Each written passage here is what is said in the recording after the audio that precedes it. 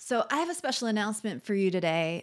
For a limited time, you can get 6 months of Slate Plus for just $29. That's really good. That's 50% off. As a member, you'll get no ads on any of our podcasts, unlimited reading on the Slate site, and member-exclusive episodes and segments from our show and other shows like Slow Burn, Amicus, and Political Gabfest.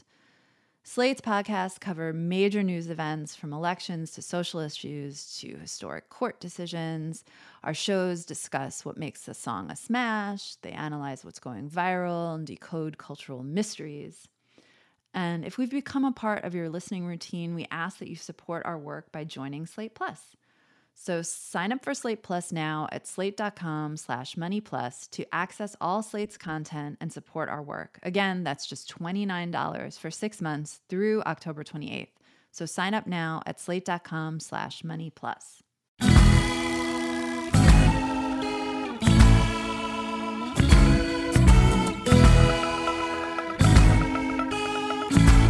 Hello! Welcome to the Meet Me by the Fountain episode of Slate Money, your guide to what is normally the business and finance news of the week, but this week is the business and finance news of shopping malls. We are devoting this entire episode to shopping malls, which are the best subject. It's not just me, Felix Salmon of Axios, and Emily Peck of Axios. Hello, hello. And Elizabeth Spires. Hello. But we actually have an expert on. Alexandra Lang, welcome. Tell us about yourself. Who are you and what is this book that you have written? I am an architecture and design critic, and I have written a book about the history and the future of the shopping mall. It's a great book, and we are going to talk about that on this show. We're going to talk about the Gruen transfer. We're going to talk about entertainment. We're going to talk about whether malls are dead, whether online shopping has killed things. We're going to talk about the human need for proximity. And Felix will share a very special mall memory. Oh, yeah. You get after I do my standard, like, blasé Manhattanite, I live in a bubble. eye rolling thing about, like, I hate all the malls. I will actually, at the very end of this show, get dragged out of me the one lovely moment of shopping mall joy that I remember very fondly. It's all coming up on Slate Money. Another day is here, and you're ready for it. What to wear? Check. Breakfast, lunch, and dinner? Check. Planning for what's next and how to save for it? That's where Bank of America can help. For your financial to-dos, Bank of America has experts ready to help get you closer to your goals. Get started at one of our local financial centers or 24/7 in our mobile banking app. Find a location near you at bankofamerica.com/talktous. What would you like the power to do? Mobile banking requires downloading the app and is only available for select devices. Message and data rates may apply. Bank of America NA, member FDIC. When you need mealtime inspiration, it's worth shopping Kroger, where you'll find over 30,000 mouth-watering choices that excite your inner foodie. And no matter what tasty choice you make, you'll enjoy our everyday low prices, plus extra ways to save, like digital coupons worth over $600 each week. You can also save up to $1 off per gallon at the pump with fuel points. More savings and more inspiring flavors make shopping Kroger worth it every time. Kroger, fresh for everyone. Fuel restrictions apply. Maybe you could start off by telling us sort of why you thought we needed to have a book about shopping malls, because I know for a long time they were kind of looked down at by the architectural community. Yeah, well, the first thing is the last big book on shopping malls was published in the 80s. It's called The Malling of America, and it was actually pretty popular at the time, and it's a fun read.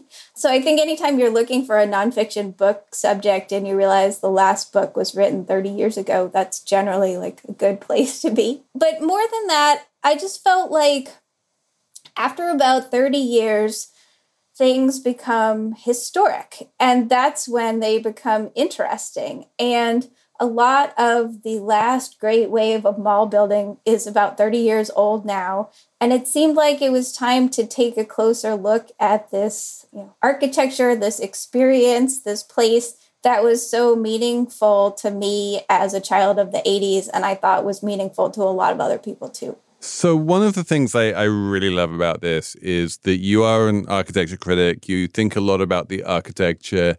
And when most of us, myself included, think about architecture, the first thing we think about nearly always is, what does a building look like from the outside? and the crenellations and the windows and the way it sits on the street and all of this stuff that just doesn't apply to shopping malls, the vast majority of which basically just look like a massive beige box from the outside. Yes. And the answer to why, which I'm sure was your follow-up question, is that the developers of mall quickly found out that making the outsides of their boxes interesting did not pay. There was absolutely no financial reason to do an interesting outside, so they just slapped a big department store logo on the outside and they put all their money inside to the beautiful fountains and atriums and glass roofs and the rest of it that we know and love. That was actually one question that I had in the back of my head wasn't there a famous book by Robert and Venturi and Denise Scott Brown where they talk about decorated sheds and how like a bunch of like quite cheap but bright and pretty decoration on the outside of a beige box is like this deeply American thing that drives people in. Does that not apply to shopping malls somehow? That does not apply to shopping malls. I mean, Venturi and Scott Brown designed a bunch of really amazing decorated sheds for Best Products Company, which was basically the Target of its era. One of my favorites had a big wallpaper pattern all across the outside. And indeed, like you can decorate a box on the cheap, but that did not apply to malls in the sense that like it just was not necessary. And nobody was really asking for it either. If you look at photographs of malls, what you actually see in the foreground is a lot of cars. And the boxes really recede. So there isn't really so much of a moment where you're just looking at a mall in isolation without the cars as this purely architectural object.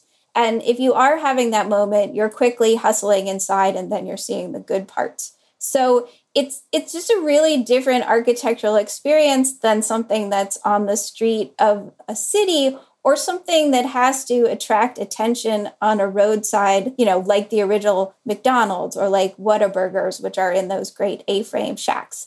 The mall, you're going to the mall, it has already attracted you. Maybe there is a large sign slightly closer to the highway, but it really doesn't need that curbside appeal.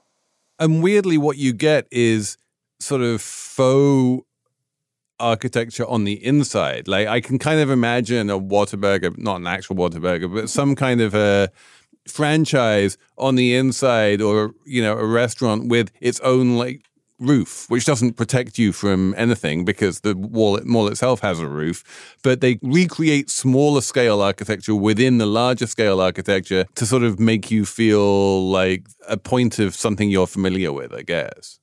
Yeah, well, the best design malls are really a container for all of these brands. So the mall architecture itself, even on the inside, tends to assert itself in the atrium and maybe a little bit in the food court, but the rest of it is meant to be a pretty bland container that then different brands can pop in and out of because, they're going to have their own mini architecture. And that's because, the mall in essence is recreating a downtown street or a main street, which again has a kind of recessive basic architecture with glass show windows that you don't really pay attention to when there's something much, brighter and more attractive in the windows or in the signage on the storefronts. One part of your book, you sort of go into detail on how the mall owners have a lot of say over each of those individual brand spaces, like telling stores what kind of flooring they can use and how their spaces can be designed and all that. Can you talk about how much control the mall owners have over like the look and feel of the stores in the mall? That part was a tour that I got with Nancy Nasher, the longtime, family owner of North Park in Dallas. And that is a very high-end mall, and they have especially strict standards. Like, they don't allow you to put a sandwich board outside your store. They don't allow your signage to overlap the architecture of the kind of entablature around the entrance to the boutique at all. But a lot of other malls are a little bit more laissez-faire about it. But indeed, the owner of a mall can say you can't have, plastic decorations out outside your store. You can't put up Christmas decorations until 1 week after Thanksgiving. You can't have a sandwich board. You can't have, half-naked models standing outside and spraying people with perfume. All of this is within the purview of the lease agreement with the mall owner. And so different brands know going in kind of what they can get away with and what they cannot get away with. So that kind of implies that you don't have perfectly aligned incentives between the store owners and the mall owners. That, left to their own devices, the store owners who are presumably trying to maximize profits would do one thing, and the mall owners who are also trying to maximize profits would do another thing. So where does that disconnect come from, given that the mall owners, ultimately make money when the store owners make money? Well, I think it's really ultimately about cacophony. And if you have every brand in your mall that has 200 stores doing the most, it's really going to be too much. Nobody's going to be able to see anything. So I think what the mall owners are trying to do is give each brand the space to showcase itself, but then not compete so much either, visually, orally, in terms of sense even, with the stores that are adjacent to it. So it's really trying to achieve this balance where everyone can establish their own identity, but not be yelling over each other. Yeah, and in the beginning of the book, you talk a lot about these early malls where they're all very innovative, and there's a lot of design considerations that go into them. And the owners seem to, and North Park is a good example of it, they seem to conceive of the mall as a kind of grand social experiment. So each of them are designed in very unique ways. The owners think a lot about how the mall approximates a public square and so on. My impression, as also a child of the 80s, is that at some point malls just became very cookie cutter. They all kind of looked the same. They had a similarly designed food court. What was the inflection point there? The inflection point is really in the 1990s, where malls start to be bundled together into these real estate investment trusts. And you start having a lot fewer, kind of owners of 10 malls in a geographical area, owners of 20 malls across the Midwest. And you start to get a company like Simon, which now owns 100 malls all across the US. And they have a certain amount of kind of regularity that they want across their malls. They don't have the kind of fine-grained understanding of exactly like what that community is and what it might want that those family-oriented mall companies used to have. When you're talking about family-oriented, it reminded me that I wanted to have you tell listeners a bit more about kind of the origins of the mall, how the mall kind of grew hand in hand out of the suburbs in the United States, and is really, in the early days, I think developers were thinking of it as a place mostly for white housewives with children, right? Yes. I mean, can you talk more about that for listeners? Because I thought that was just really, I hadn't thought about it quite like that before. Yeah, and that was actually something that was kind of a revelation to me when I was doing my research. Like, I knew the history of the American suburbs, but I hadn't really thought about what role the mall played in the development of those suburbs. And so, in the post-war era, it's 1945, the soldiers are coming home from the war, the government is investing in a lot of big projects. And the two things they're mainly investing in is the building of the interstate highway system, and then they're also subsidizing mortgages. So a lot of the soldiers coming home, though primarily the white soldiers, could get low-interest mortgages and buy new houses in the suburbs. So the government is paying for the roads and the houses, but they aren't paying for a space in between those two things. They aren't paying for a communal space for people who, women and children who are at home during the day, to come out of those houses and gather. And so that's where the mall comes in. And I think that's really the brilliance of Victor Gruen, the father of the shopping mall, who designed the first indoor shopping mall in Edina, Minnesota, Southdale, which opened in 1956. And he really saw it as this community space where mothers would come during the day with their children and eat at the so-called sidewalk cafe and play on the carousel and kind of, be together.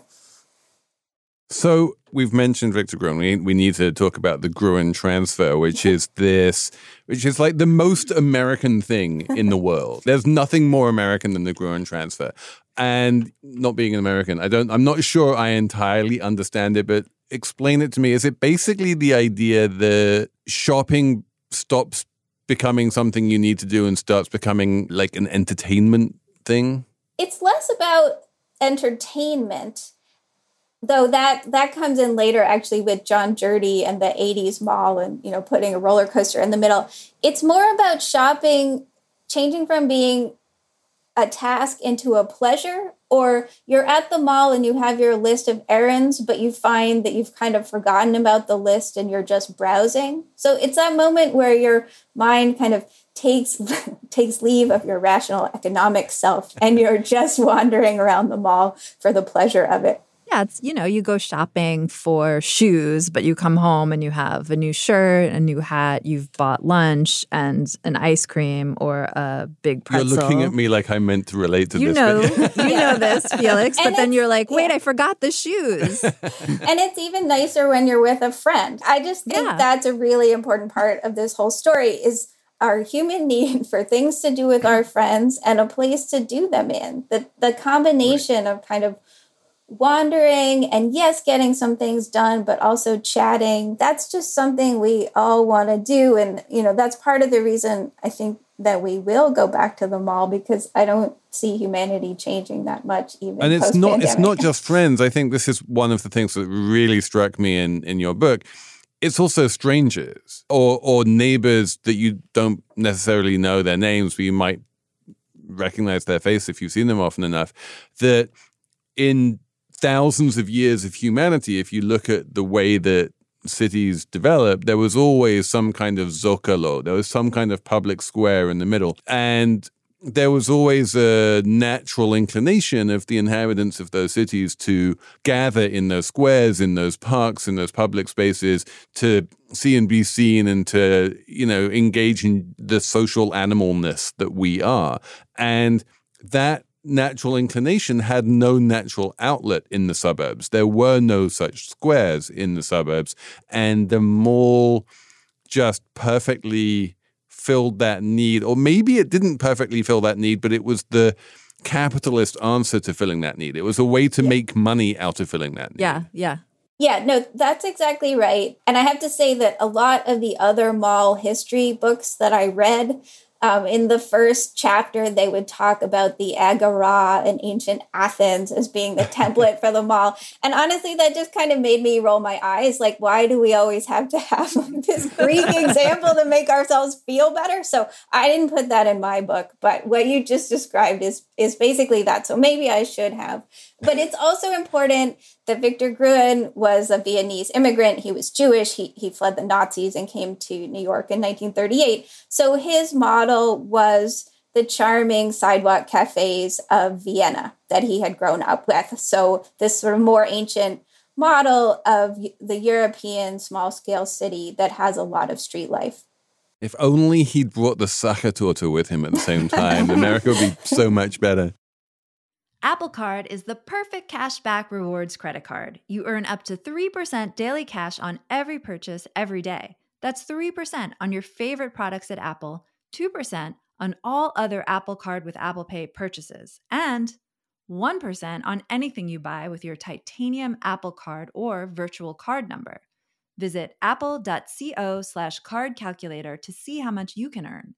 Apple Card issued by Goldman Sachs Bank USA, Salt Lake City branch. Subject to credit approval. Terms apply. We were all talking about the book before we went on the podcast, and Felix mentioned that when he's heard you talk about the book before, people just invariably launch into their own memories of malls when they were teenagers. And we're all Gen Xers, and so I think the mall was a very formative experience for us. And you have this really fun chapter in your book where you talk a lot about the pop culture significance of the mall and where the idea of the mall, fits into the experiences of Gen Xers growing up, because it was a place you went when you were a teenager. Yeah, and this is one of the great themes running through the book, is the mall as a place for teens. Again, teens had nowhere else to go, so they kind of adopted it as their own. And the mall owners have this fascinating relationship with the teens where they kind of want them to come in and spend, but they don't want them to be teens.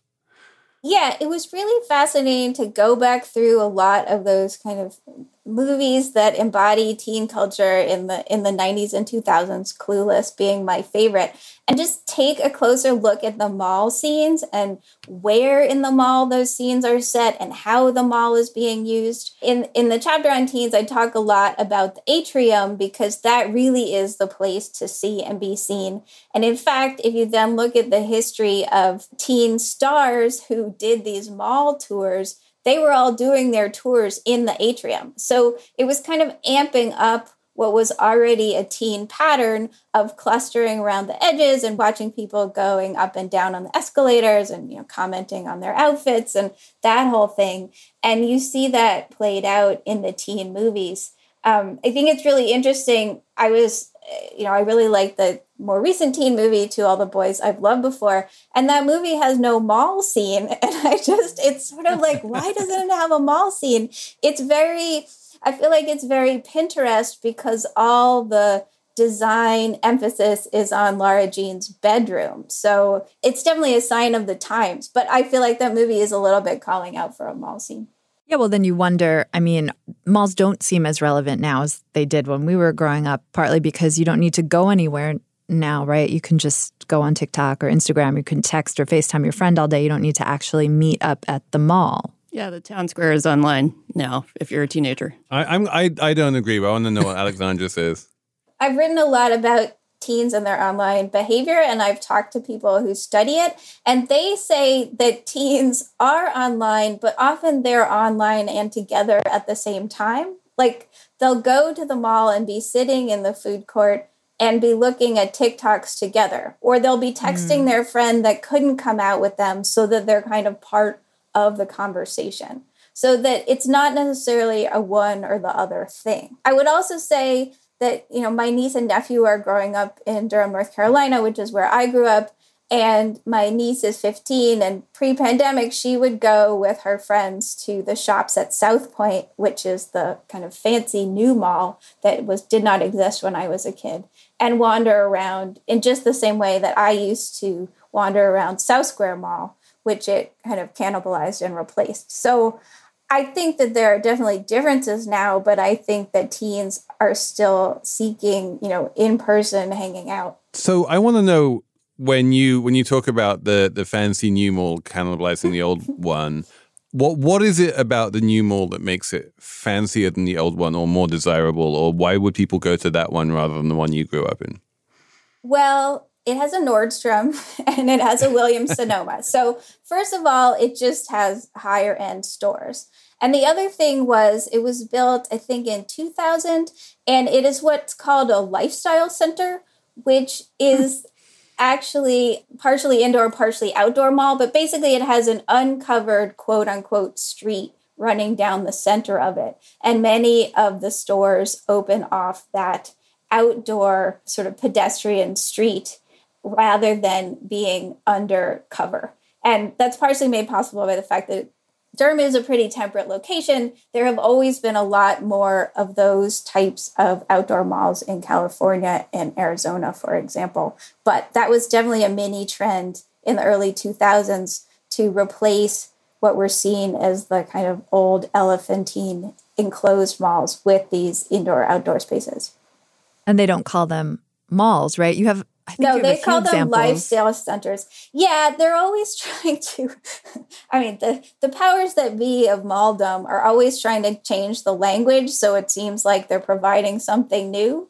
But I really think that the lifestyle centers are just an indoor mall with the roof taken off and sometimes some kind of architectural nods to wherever it is. So, in Connecticut, some of the outdoor stores will have a white painted pediment like it was the town hall in some colonial town. These just kind of very silly vestigial architectural features that kind of tell you where you are. I have this feeling that outlet malls are nearly always outdoors. Is that right? That is correct. And I actually decided not to talk about outlet malls in the book because they are quite a different business model and have a different story.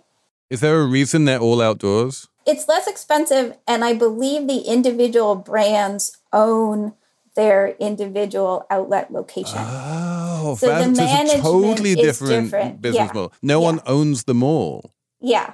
I mean, I would want to check that because, as I said, I'm not an outlet mall expert, but that is why I didn't include those. Another thing that someone else brought up is airport malls, which are actually organized by many of the same entities as off-airport malls. But again, I felt like to talk about the rise of airport malls involved talking about a bunch of airport history, and that was just going to take me too far off the path. People like airports when they bring in a bunch of new shiny retail, you know, like people are like, oh my God, have you been to the new LaGuardia? It's got like shops and there's a water feature in the middle of it. And doesn't that like in and of itself make it a better airport? Like it does.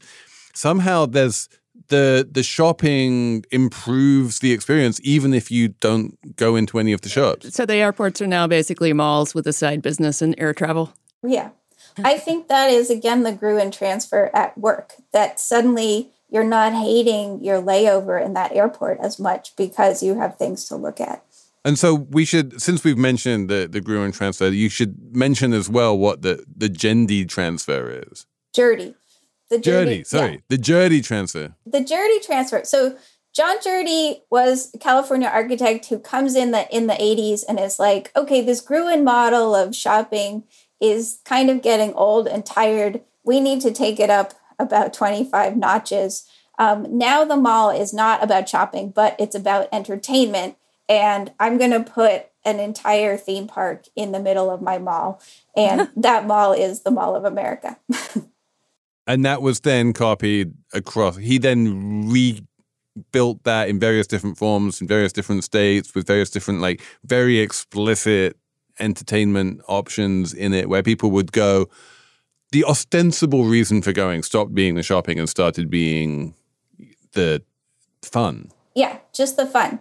And those, what I call very big malls, became tourist destinations in themselves. Like you could fly to the Minneapolis airport and stay at a hotel next to the Mall of America and spend your whole weekend at the Mall of America with your kids. Like that was considered a completely, reasonable vacation in the 1990s, and an exciting vacation because you were getting, some of the thrills of Disney, plus the different wings of the malls were themed to different other tourist destinations. So there was kind of a New Orleans wing and there was sort of a European wing. So you were getting that also under one roof. So it was a whole thing.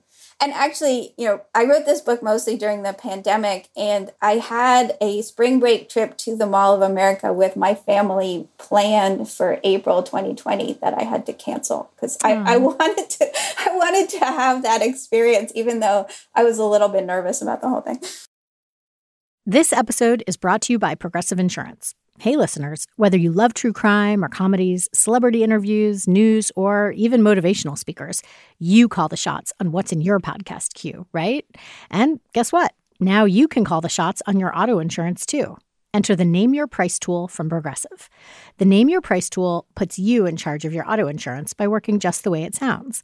You tell Progressive how much you want to pay for car insurance. Then they'll show you a variety of coverages that fit within your budget, giving you options. Now, that's something you'll want to press play on.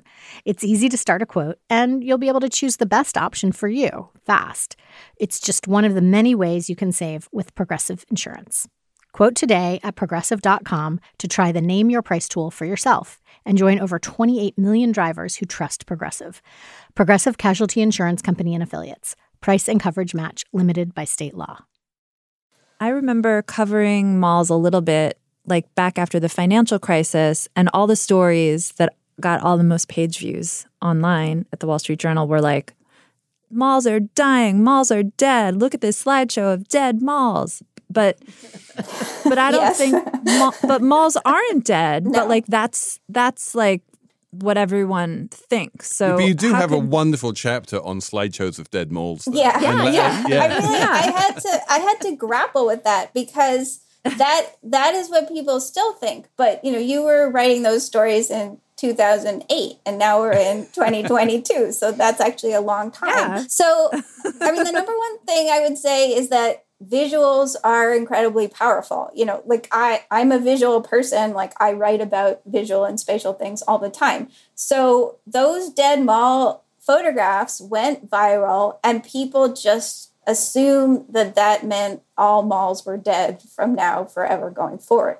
because the photos are in fact very beautiful. And as I write in the book, they are part of this long tradition of ruin porn and our kind of attraction to these slightly scary, slightly spooky places. So they fit into this established visual pattern. Many of them went viral. A lot of the dead mall photographers are very famous now, and so on and so forth.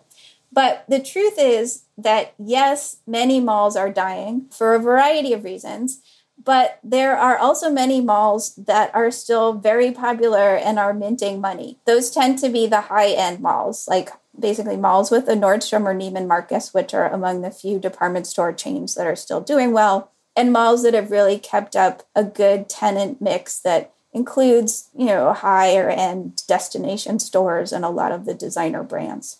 So what then happens to the need for a town square among lower income suburbanites? Well, in some cases, and I write about these, the dead malls have been taken over by the population of, newly diverse suburbs and have been turned into ethnocentric marketplaces that have become that town square. I talk about this one, Plaza Fiesta, outside Atlanta, that is basically a Latin American mall. It has a huge playground in the center. It has travel agents that help people fly to Latin and Central America. It has everything you would need for your quinceañera. It has great food. So, it's become that town square for the population that now occupies the suburbs around it, which are so far from, the population that Victor Gruen was originally designing for. The suburbs have changed so much since the 1950s, and another branch of the mall tree that's very successful are malls that have kind of grown with their suburb and changed with the times. I was thinking about that chapter a lot recently because we've been talking a lot about office space now and how, companies don't need as much office space as they used to. And it kind of feels like maybe that offices will go through a similar kind of transition where the high quality spaces will remain and companies will still want those, but then the lower end office spaces will kind of become lower priced, and maybe they'll be, Felix was saying, other companies will move into these office buildings or something. And I guess you don't have to worry so much about commercial real estate staying empty for long in the United States. Something comes along to fill it up. It depends where it is. In the suburbs, you need to worry. In you need to worry. New York City, in Manhattan, you don't need to worry. Okay, but I mean, it sounds like what Alexandra is saying, you don't need to worry because the suburbs evolved to become more diverse and the malls evolved along with them. Some died, but not all of them. Yeah. Well, it's interesting. There's definitely a parallel between dead suburban malls and dead suburban office parks. And I don't know if you all read Emily Badger's story in the New York Times a couple of weeks ago. Yeah, which was really good. And actually, Emily and I are friends. And while she was working on this, and I've written about corporate office space also in the past. So she sent me this really interesting piece of legislation that is in front of the New Jersey Assembly right now, which is basically lifting the single-use zoning rules for dead malls and dead office parks in suburbs so that they can more easily be redeveloped as mixed-use places. And I thought it's really interesting to read because it talks explicitly about how these things become these kind of black holes that, drag the community around them down. And it starts to undo all of these decades of single-use suburban zoning that's been really difficult and is part of why so many suburbs are still, very hostile to pedestrians, why they don't have enough retail outside the mall in some cases. So I think it's really smart legislation, and it explicitly connects those two kinds of suburban architecture as a problem and a problem with a similar solution. And the solution, just to be clear, is to just jumble everything up and get not only the retail and the offices in the same place, but even have residential in there as well. Yeah. Yeah, definitely. I mean, as part of the diversification of the suburbs, one of the things that's part of that diversity is different types of family structures and also just increasing density. You know, these suburbs were built at a time when the idea was, heterosexual couple and their 2 kids, but that's not how most people are living now. And so more different types of residential architecture is really important for the future of suburbs. And those mall parking lots are just crying out for new housing to be built on the blacktop, closer to the edges so that there's actually a sense of quasi-urban pedestrian fabric, the whole 9 yards. There's so much that you can do with the amount of square footage that is embodied by a dead mall and its parking lots. I'm also thinking as you're talking, like, because of the pandemic, these formerly bedroom communities aren't that anymore. Like, people live in the suburbs in a way they didn't used to, right? There's fewer people commuting into the city every day. So, and there's more need for sort of mixed use real estate. If more people are working from home, they're going to want to go into town and get a coffee and maybe sit somewhere with their laptop or meet up with coworkers and stuff like that. So there's even greater maybe demand for mixed use kind of buildings and stuff. And also, when you're working from home all day, you don't want to go to a mall that takes a big chunk of time. It's a time investment to go to the mall. You can't just zip in and out of the mall. Yeah. No, I think that's absolutely true. And even before the pandemic, some of the malls that were contending with the demise of the department store, which I think is a true death, were thinking about putting co-working spaces in some of the boxes that formerly held department stores.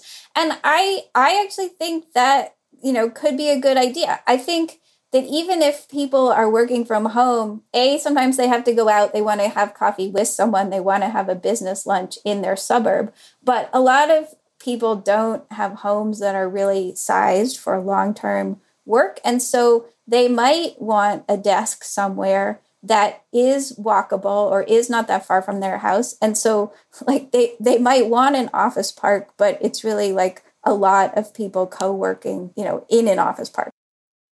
Yeah, you talk a little bit in the book about the difference between malls in other countries and malls here, and then the evolution, how sometimes the evolution of the mall is diverged depending on where you are. What are some of the more high-end evolutions that you've seen where that are very different from what we have here? Well, I mean, the malls that people kept saying to me, why aren't you writing about X, were the malls in Asia, which I have only experienced a little bit. Most recently, I went to Seoul in 2019. But malls in Asia tend to be much more vertical. They are usually embedded in the city. They are usually served by public transportation. And that, I think, that kind of hyper-dense but also hyper-networked mall is much more where they need to go in the future as we try to, kind of move the country away from the automobile or quite so much automobile dependence.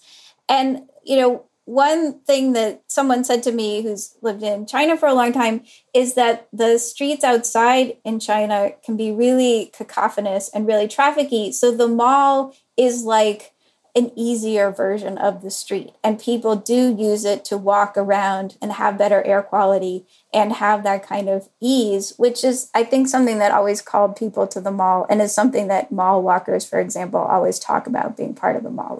It's just easier than walking on the street. One of the things I remember from Stefan Al's book about super tall skyscrapers is that kind of vertical mall where you have a subway station at the basement, and then you have a bunch of levels of retail, and then it becomes offices, and then a hotel, and then residential at the very top. That kind of super big building like that is an amazing way, at least in Hong Kong, and I think in a few other cities, of subsidizing the public transport system. The Hong Kong Metro makes a profit because it actually gets a bunch of that revenue from all of that subterranean space that used to be just like dirt and is now super valuable retail. Yeah, and basically transit-oriented malls and adjacent development is also the business model for mall development in Chile and in the Philippines, which actually has some of the largest malls in the world.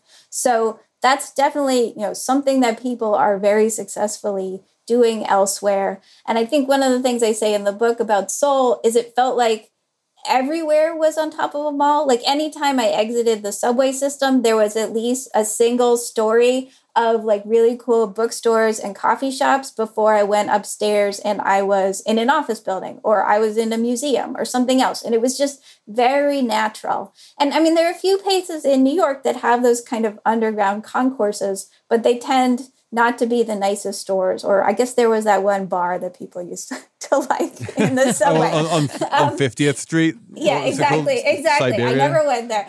But I felt like in Seoul, it was just a matter of course. And the options there were, very cool and very up to date. And I wanted to check them out. And so it was just this very natural layering of a different kind of retail into the city that then was very convenient when you went up top and went about your business.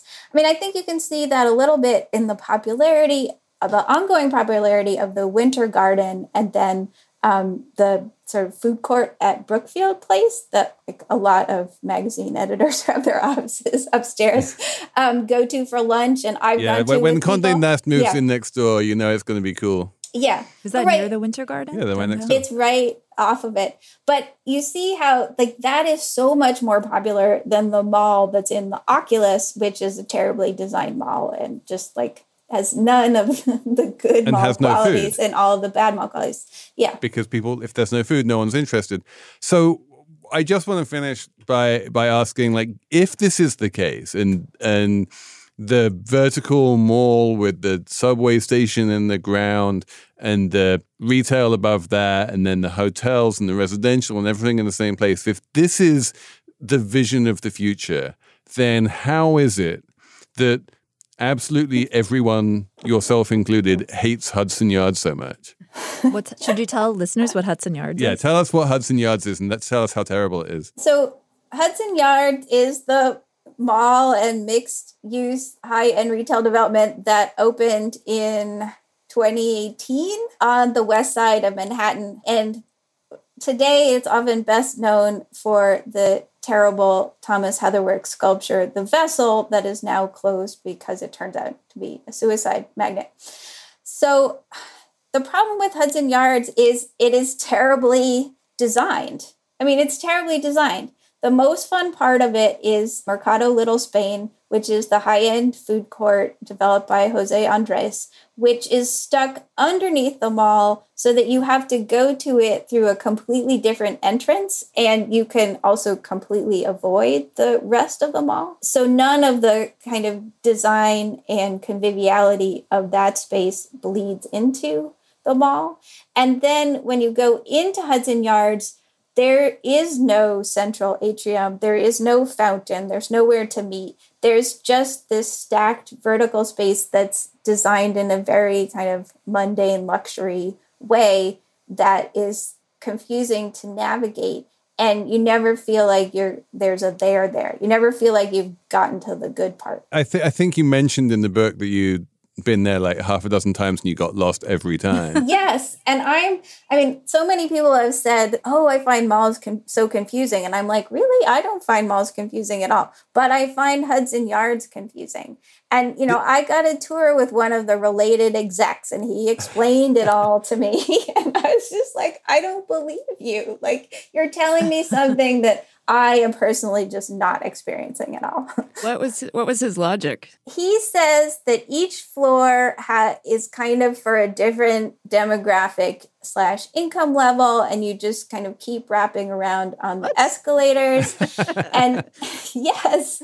Wait, what? And it's like the J.G. Ballard book High Rise, where depending on how much money you have, you're on a different floor. Yeah, like that apocalyptic train where each car is like Tilda Swinton. Yeah, exactly. I mean, that is actually true about other malls. Like at North Park is kind of a square donut.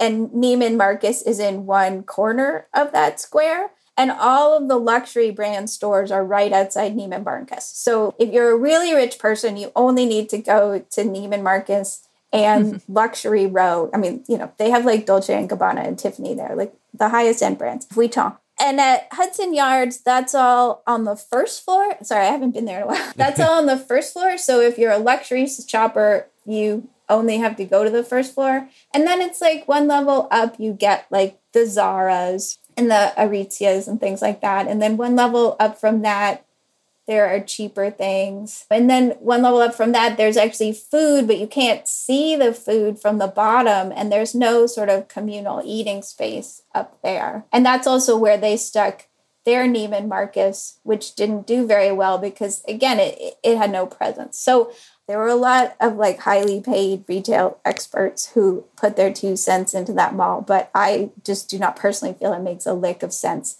And well, it's not just you personally. It's literally everyone agrees with you. They just did a very bad job. But this is kind of reassuring to me in a weird way that, you know, we still don't know so much about malls and shopping and human behavior that it is possible to spend $40 billion on something as enormous as Hudson Yards or whatever the total budget was and just get it completely wrong. Like there is an ability to, this is not settled science. Like there is this idea, I think, sort of running through the book that, you know, Victor Gruen kind of like found the formula and then people, you know, expanded on the formula, but the formula is known. And I think this is proof that the formula is not quite as deeply understood as you might think, given that it's possible to fuck it up so spectacularly. Right. I think there's economics and science and studies of human behavior, but with all retail and all brands, like there is some kind of ineffable like cultural quality, like does this feel good, that you have to make happen. And sometimes it does not happen. But if it does happen, it happens in North Dallas, right? That's the spiritual home of the great shopping mall. Yeah, I really love North Park, and I now I've studied it a lot, but I remember the first time someone told me, oh, you have to see this mall. And I walked in and I was like, oh my God, like, what is this place? Like, I just had a completely authentic joy reaction. And everyone I know who's been there has had the same reaction. So it is legitimately a beautiful place and a beautiful shopping experience. Elizabeth, have you ever felt authentic joy into walking into a shopping mall that wasn't one you grew up in? How about you, Emily? Yeah, when I was growing up, we would go to different malls and it would be exciting because one mall we'd go to would be really nice. Somehow it'd have a fancier department store or something. And you'd be like, well, this is a nice mall. And I don't kind of remember the design elements that made me feel that way. That happened to me once when I moved to Palo Alto as a teenager and we walked into the Stanford Shopping Center for the first time. And you like that was amazing. Like I didn't realize how old that was. That was very, very early on, right? Yeah, Stanford Shopping Center is a great example. That's kind of the template for those lifestyle centers that I was talking about earlier. And it is really beautiful. I also love the Stanford Shopping Center. So there you have it. There you go, Felix. You have a mall memory you shared with us. Oh my God, we used to go to Gaylord's Indian restaurant in the Stanford Shopping Center, and it was my favorite thing in the world. I got you in the end. Alexandra, thank you for getting me in the end. I have come around to your way of thinking. Thanks for writing this book, which is fantastic. Meet Me by the Fountain. And yeah, thanks for coming on Slate Money. Thank you for having me.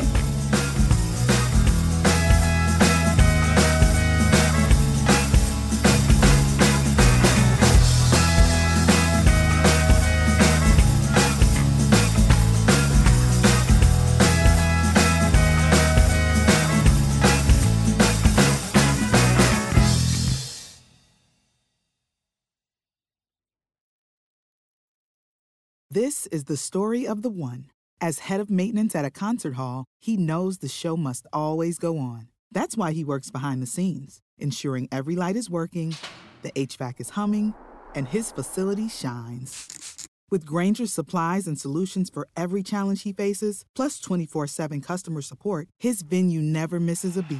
Call quickgrainger.com or just stop by. Grainger, for the ones who get it done.